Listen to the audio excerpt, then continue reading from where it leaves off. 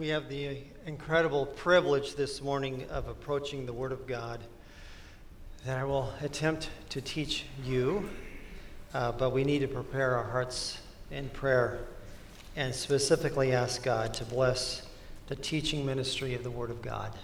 Let's do that.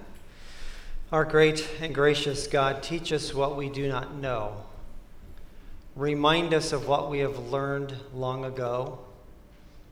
And through this time, make us more like your Son, our Savior, Jesus Christ. In His name, amen. Collecting a few quotes on worship over the years. Here's some of the ones I really like. This is from John Piper's Let the Nations Be Glad. Missions is not the ultimate goal of the church. Worship is. Missions exist because worship does not. Worship is ultimate, not missions, because God is ultimate, not people. When this age is over and the countless millions of the redeemed fall on their faces before the throne of God, missions will be no more.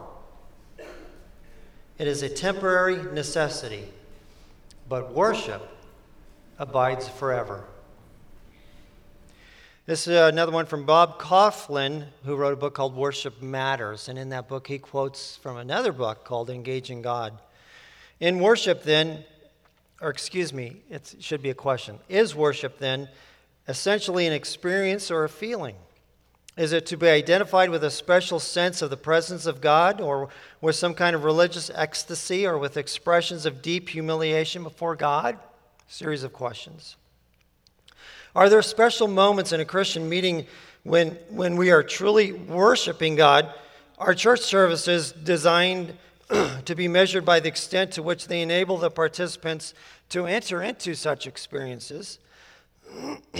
Such a subjective approach is often reflected in the comments people make about Christian gatherings, but it has little to do with biblical teaching on the matter. There are a lot of questions out these days regarding worship and worship styles and forms of worship. Fortunately for us, we have Scripture, which teaches us with clarity and reliability what true worship is about. As I approach John chapter 4 this week, I realize I need two parts for this. There are two conversations that Jesus has. We'll take one of those this week, and then the other one we'll take next week. They're very similar in flavor. You'll hear this in how I break these up. Jesus is what makes Christian worship unique. We're going to look at that this morning. Next week, we're going to look at this one. Jesus is what makes Christian witness unique. That's next week.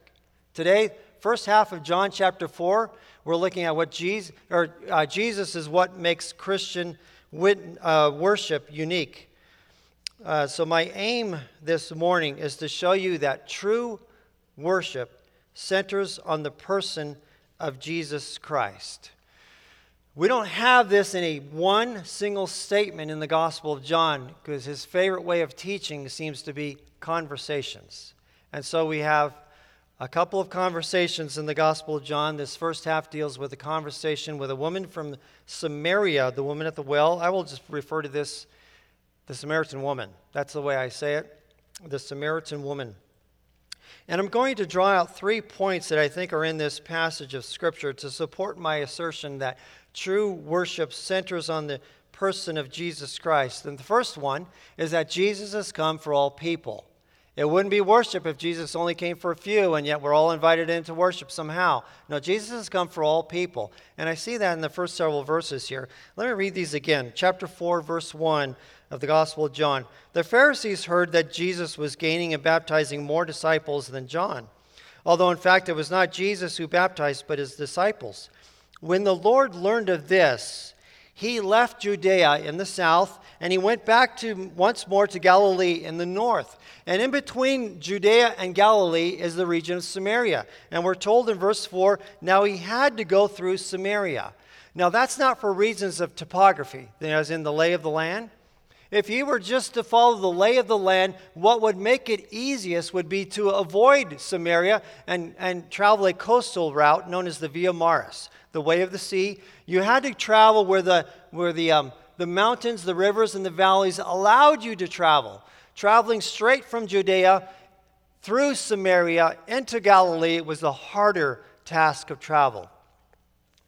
Add to that, there's this tension between Jews and Samaritans. And this goes back hundreds of years. Very brief on the history lesson. 700 years before the time of Christ, Assyria came to town, and they took out the northern kingdom of Israel. Judah still remained in the south. Assyria took them out, and by way of taking them out, that does not mean that they annihilated every last person.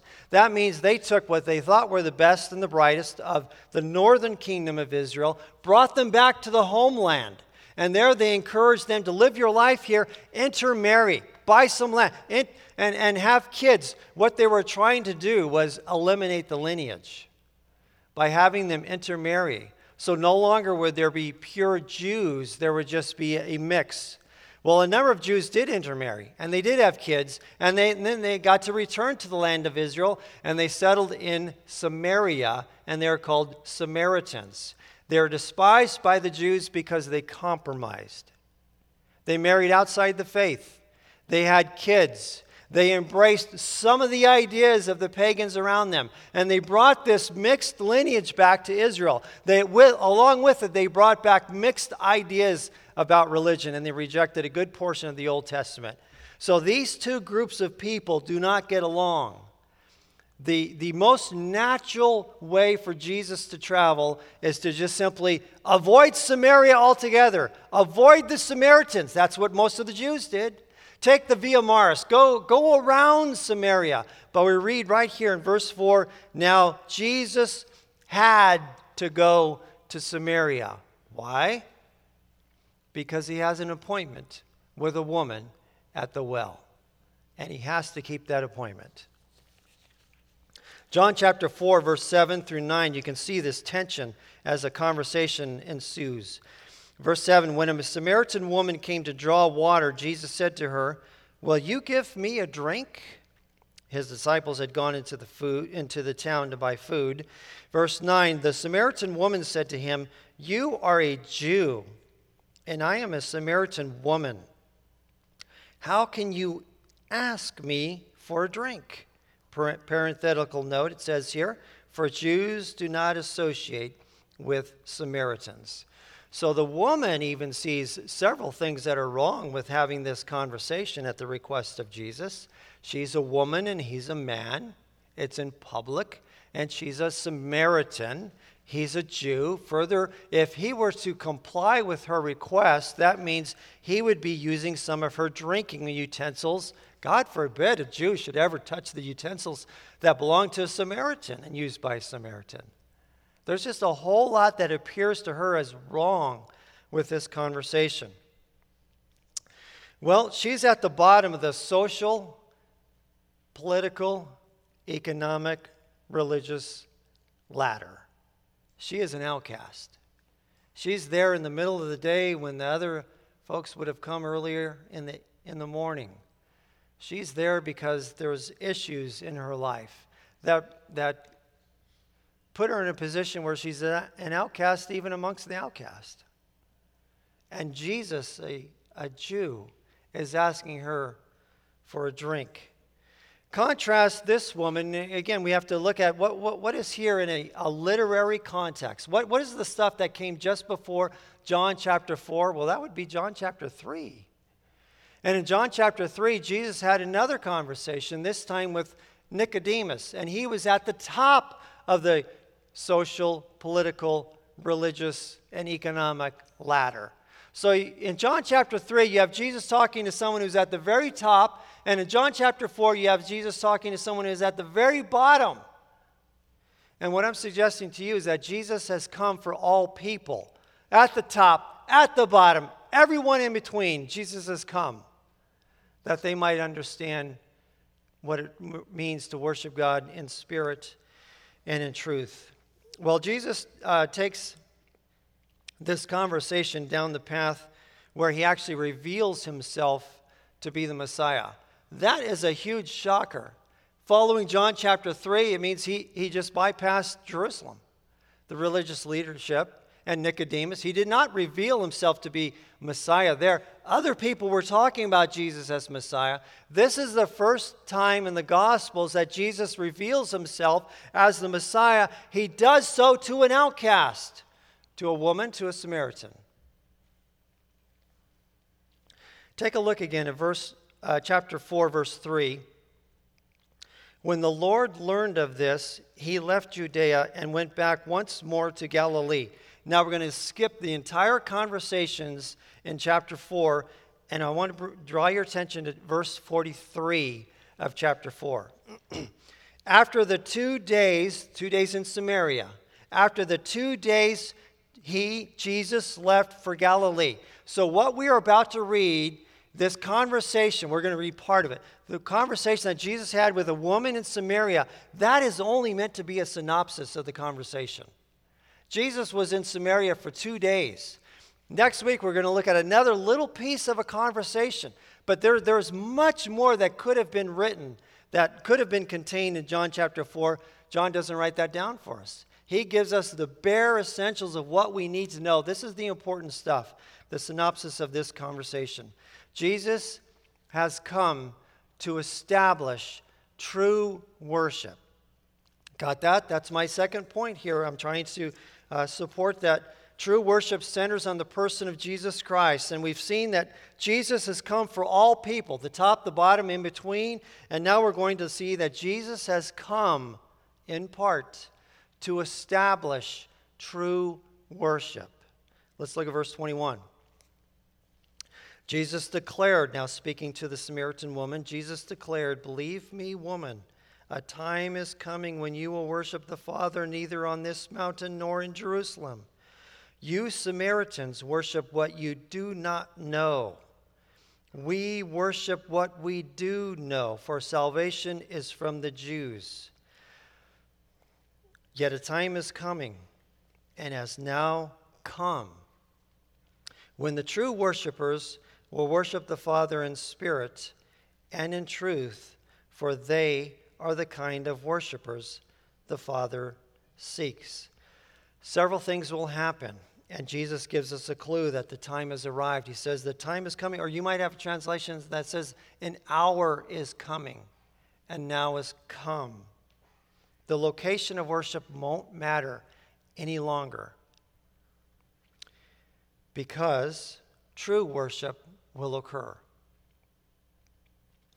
In John chapter 17, just before he was arrested, and the horrific events of the betrayal and the crucifixion, and before all that occurred, in John chapter 17, in some of his last hours of freedom, Jesus prayed. And he began that prayer by saying, "The hour has come." So when you read in here in John chapter 4, there is an hour that is coming. You know what that hour is about. It's about Easter weekend, the crucifixion, the death, the substitutionary atonement of Jesus Christ, verified by resurrection that worked. True worship is built upon that weekend. True worship is built upon the cross and the resurrection of Jesus Christ. This is so important for us to understand. This is why Christianity is not like any other religion.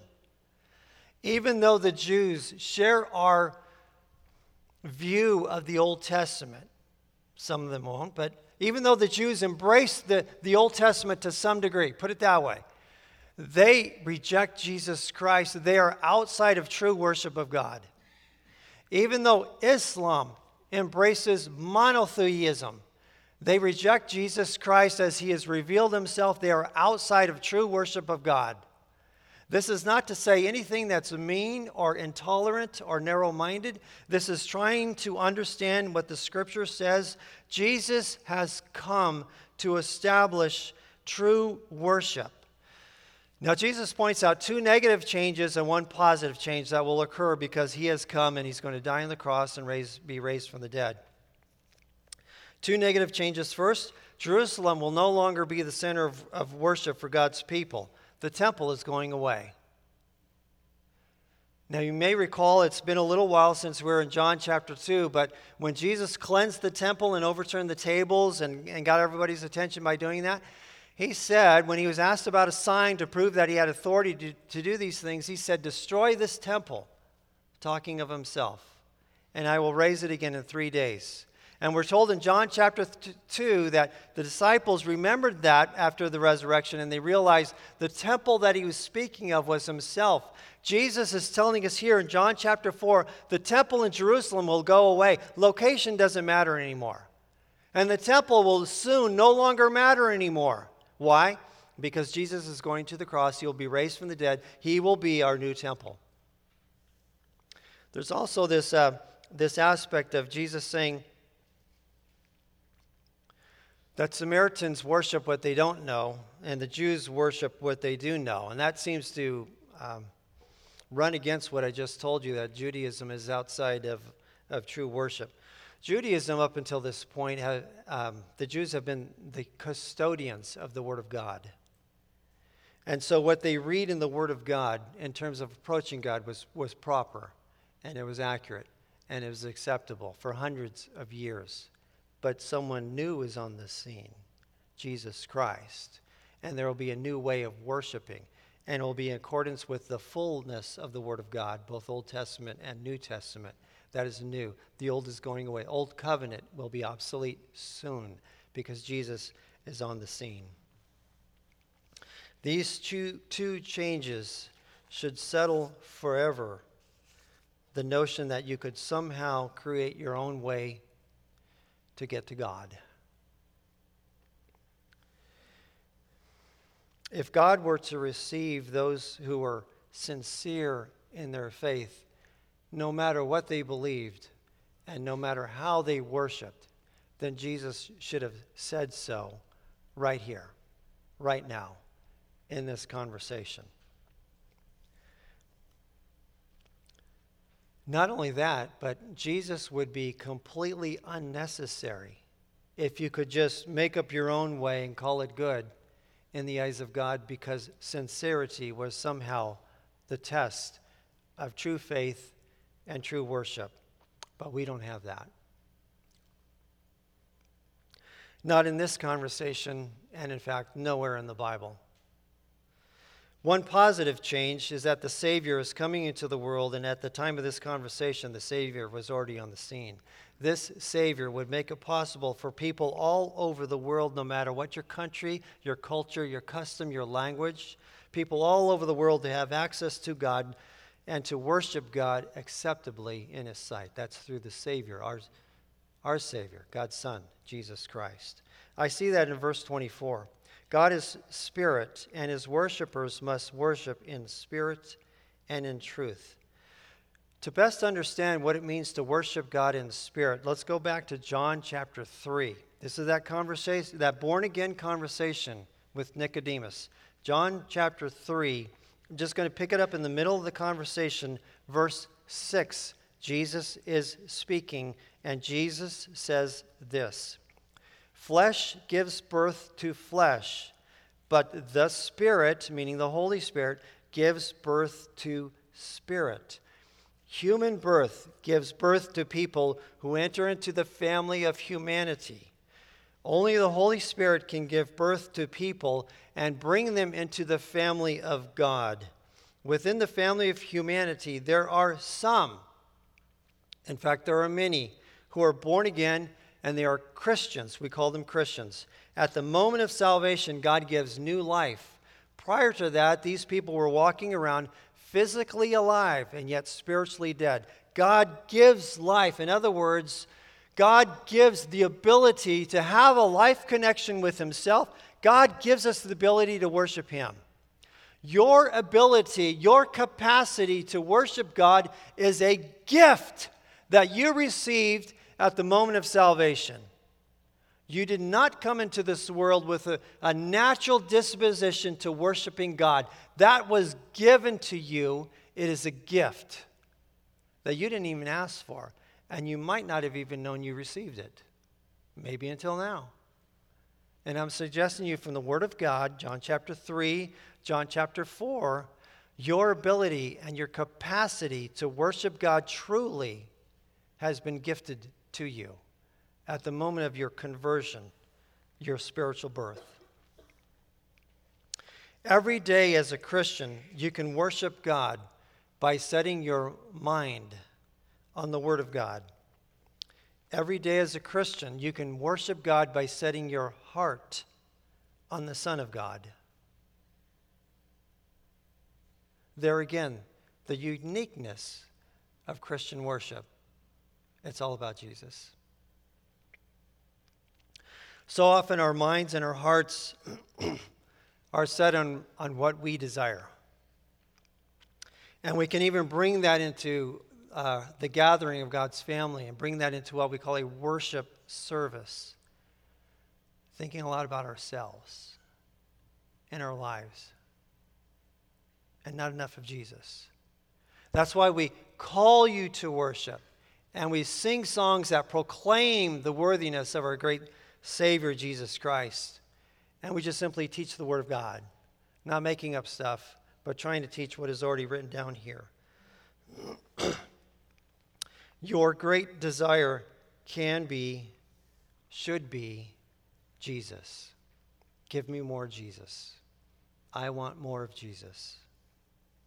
The more you learn about God through His Word, the more you will be impacted by what you learn in God's revealed Word, and you will marvel at God. You will have moments of worship as you, by yourself, quietly alone, just simply read the Word. You'll be led to marvel. You'll be stunned at the grace of God. Perhaps I can give you a summary of chapter 4, verse 24, where the Word of God says, God is spirit, and His worshipers must worship in spirit and in truth. I'm trying to summarize now a lot of what I've been saying about this as I've combined some other scriptures with John chapter 4. Perhaps I can give it to you this way. Worship in spirit and in truth begins with the new life that is generated by the Spirit of God. Right? We read that in John chapter 3. I'm not making this up. Worship in spirit and in truth continues with a mind that is fed the Word of God and continues with a heart that is focused on the Son of God. Begins with this new life that God gives to us. And it continues as we set our minds on the Word of God. It continues again as we set our hearts on the Son of God. Well, since this passage is about spirit and truth and immersed in the person and work of Jesus Christ, I think it's safe to put it this way. True worship is about Jesus. So these are the 3 points I've given to you. Jesus has come for all people. Jesus has come to establish true worship, and true worship is all about Jesus. Now, Jesus said this to a woman at a well in Samaria in the ancient world. He might have said it differently to us, but he said it in a way that she could understand it, and she did understand it. The location of worship is going to change. The manner of worship is going to change. Why? Because the Son of God is on the scene.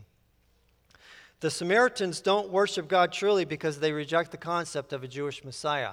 But the Jews, a lot of them, particularly the religious leadership, don't worship God truly because they reject Jesus as the Messiah.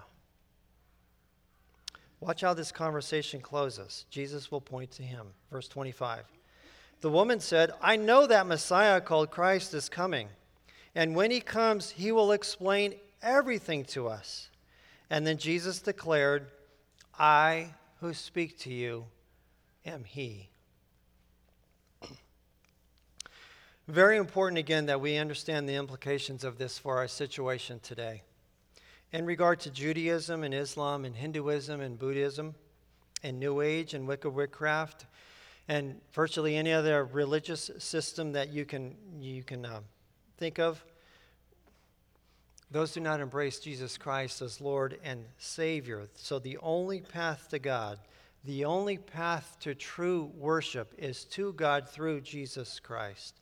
Christians are set free from an overemphasis on location. and tradition and form and style, because we are free in Christ to approach God in spirit and in truth. Turn a page to John chapter 5, verse 23. The persecution begins against Jesus Christ. We're told in verse 16. And so he's having a conversation with religious leadership, with Jews who are after him. They want him to shut up and go away. So that conversation begins at verse 16. I just want to look at the last part of verse 23.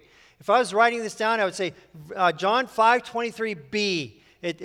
Verse 23 begins in the middle of the sentence. I'm not going to read that. The last part of verse 23, he who does not honor the Son does not honor the Father who sent him. You see, you simply cannot reject Jesus and worship God at the same time.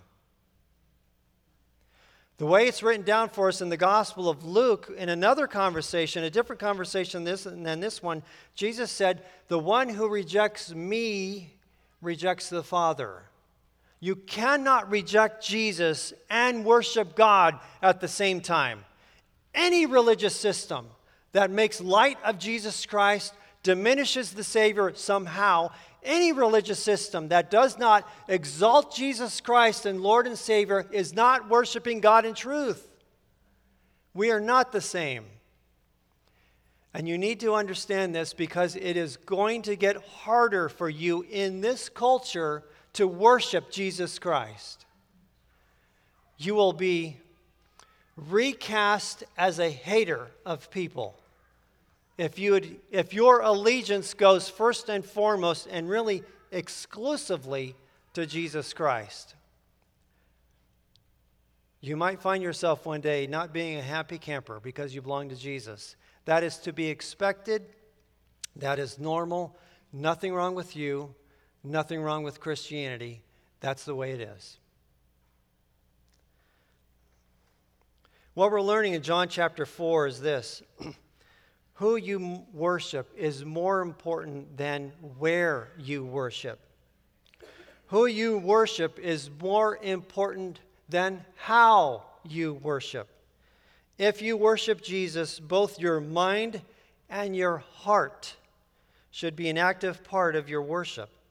Both your mind and your heart should be engaged and moved by what you read in the Word of God, or what you heard read, by what you hear taught from the Word of God, by what you sing, or by what is sung in your presence. That should move you as the truths of God are proclaimed and exclaimed.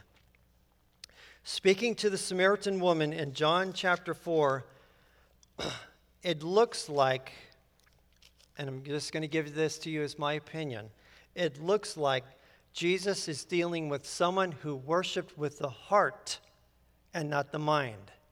But there's a contrast, because in John chapter 3, it looks like Jesus is dealing with someone who worships with the mind and not the heart when he's engaging with Nicodemus. Speaking about the type of people with whom Nicodemus hung around, religious leadership, form and tradition, and do it right, Jesus said, "These people honor me with their lips, but their hearts are far from me. They worship me in vain." Matthew chapter 15, verse 8. God is not seeking worshipers who do it right. God is seeking people who will be rightly related to Him, and they are the true worshipers. Be encouraged to notice that God is seeking people. Do you realize that your journey to Christianity was not a journey that you made on your own? God was seeking you. The only reason that you were ever interested in God is that He was seeking you. And He revealed Himself to you, and He would not let you go. You are here not because you sought after God, but because He sought after you. Okay, so what are the requirements of acceptable worship? That you be born again, and you respond to your new life in Christ with a mind that is informed by Scripture, and a heart that is in love with the Savior. Because that doesn't have anything to do with structure or format or what we sung and didn't sing. Born again, a mind that is informed by Scripture, a heart that is in love with the Savior. That is the pathway to true worship. Jesus is the Savior who has come into the world to make true worship possible. Okay, a couple points of application. Christian, when you attend a worship service, make it all about Jesus. That applies not only to the musical portion of the worship service, but also the teaching of God's Word and the connections with God's people. Don't make it all about you and how you feel about the music and how you felt about the sermon and how you felt about somebody else who was in the room. Make it all about Jesus. Care about what Jesus cares about. Here's some practical things that you can do that I've done over the years. You could familiarize yourself with the songs. As soon as we pick songs for Sunday, I've got those on my Spotify and I want to hear them. I want to hear them again. I just want to immerse into the worship service. You could read the Scripture before you come. You could do that. We usually let you know. And I think on Thursday when the newsletter goes out, there's even some notes that gives you just a bit of an idea of where we might be going with this. So I told you first half of John 4 this week. Guess what is next week? The second half of John 4. Guess what's after that? John 5. Wow, you guys are brilliant. You could read the Scripture that I'm going to be preaching on before you come. You could read it several times. Before you leave the building, when you engage in a worship service, you could spend some time talking and meeting a brother or a sister in Christ. You're not here on your own. You're connected. That's why we have all gathered together. Many of us have covenanted together. You know what? You might even try this. You might have a personal devotion for Saturday night, or a devotion with your spouse on Saturday night, or even a devotion with your family on Saturday night, where you read Scripture and you talk and you pray, maybe even sing. That could be awkward. Just do it. Begin your Sunday morning worship on Saturday night. Try that and see how that happens. Rather than ducking in late after watching a ball game that made you tense because you know who lost again. Perhaps while you're here, you could even turn your phone off and be all in. Unless you need your phone for the children's ministry to text you. Gotcha. Be all in. Make it all about Jesus. If you're not a Christian, know that God has made you for relationship for Himself, and He is seeking you. I think God brought you here this morning so you could hear this. And so that you could be with God's people and watch them sing these songs and notice their responses to the teaching of God's Word. If you are not a Christian, both your mind and your heart can be filled with truth, and you can experience a relationship that has more joy than you've ever known.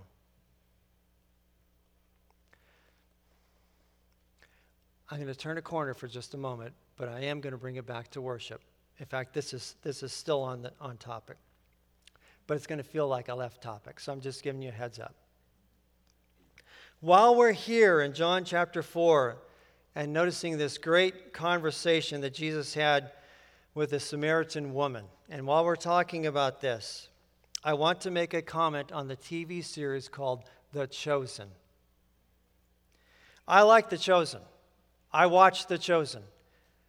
As far as I know, there's 3 seasons, and I've watched them all. If there's a 4th, then I fell behind. Sorry about that. But I've watched them all, and I'm grateful in these days of finding things on the TV that are deplorable and offensive, that somebody actually took the time to make something that's based on the Gospels. That is just amazing to me. The entertainment industry let this one go. Wow, wow, we should all be thankful for that. Here we are. We get to watch something. They talk about Jesus on these shows, and they're not apologizing for it. It's just amazing. My favorite episode is season 1, episode 8, because it's this conversation right here, the Samaritan woman. Love that episode. Love it. Just love it. I have a growing concern, though, about The Chosen. Couldn't put my finger on it until I saw something. It must have been online because I went back and tried to find it, and I looked through books, and I couldn't find it anywhere. So let me describe it to you. It was a sketch. You know, like back in the day, Charles Schultz made it, or whatever, Peanuts. The Charlie Brown thing. You go frame, frame, frame, and you see in 3 frames something unfold. So in the first frame, you see a long rectangle table like what we have in the lobby. It's just a plain old rectangle table with 2 guys sitting there. And then the next frame, you see one side of the table, it looks like a registration table. There's a long line waiting to talk to one person, and there's no line at all waiting to talk to the other person. And then finally, in the third frame, you come to understand what this is about. Because on the left side of the table where there's this person who's like a registration, and there's a long line waiting to sign up with him, the sign says, "Those who learn about the Bible by watching a show." And then on the other side of the table, yeah, I think you're going to get this, where there's a registration guy and there's no line at all, there's a sign that says, "Those who learn about the Bible by reading the Bible." I don't want you to replace Bible reading with a show, no matter how good the show is. And in this case, I happen to like the show, but I read the Bible. I love the Bible. I have to read the Bible. I need to read the Bible. You have to be in the Word of God if you want to be a growing Christian. You want to worship God? You can only worship Him in spirit and truth. You have to engage with the Word of God.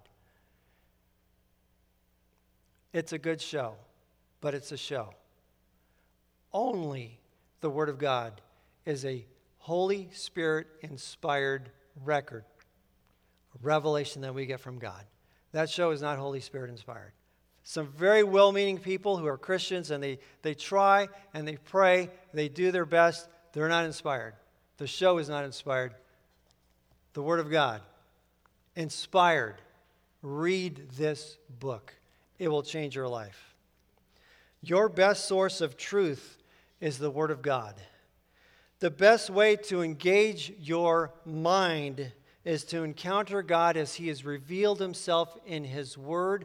Your best way to engage your heart is to encounter God as He has revealed Himself in His Word, specifically in His Son, Jesus Christ, who came here to die for you. Hopefully that moves you to want to worship Him. Would you pray with me, please? Our God, you are great and glorious, and we are not. We are so thankful for your grace. You are kind to us when we ignore you. You chase after us when we run from you. You have much to do with us, even when we feel as if we don't want much to do with you. You just are amazing. Thank you for drawing us to yourself through the Word of God. Not through my words, not through a musician, not through the ambience of the room, but through the Word of God. Thank you for the gift of Jesus Christ, your Son, our Savior. And thank you for the new life that the Holy Spirit generated within us when we were born again. Praise you for all of that. Help us, dear God, to walk with you that we might worship you in a way that's deeper and better and more accurate to Scripture. Teach us where we fall short. Reveal to us areas in which our day-to-day worship negatively impact or positively impact our Sunday morning worship. We want to know about that. We want to see it. We want to be aware. Show us those things that we need to drop. Give us ideas for things that we need to add. Humble us now as we approach the table. knowing that the mere celebration of this table cost Jesus his life, we are humbled. So now we approach it with reverence and respect. In Jesus' name.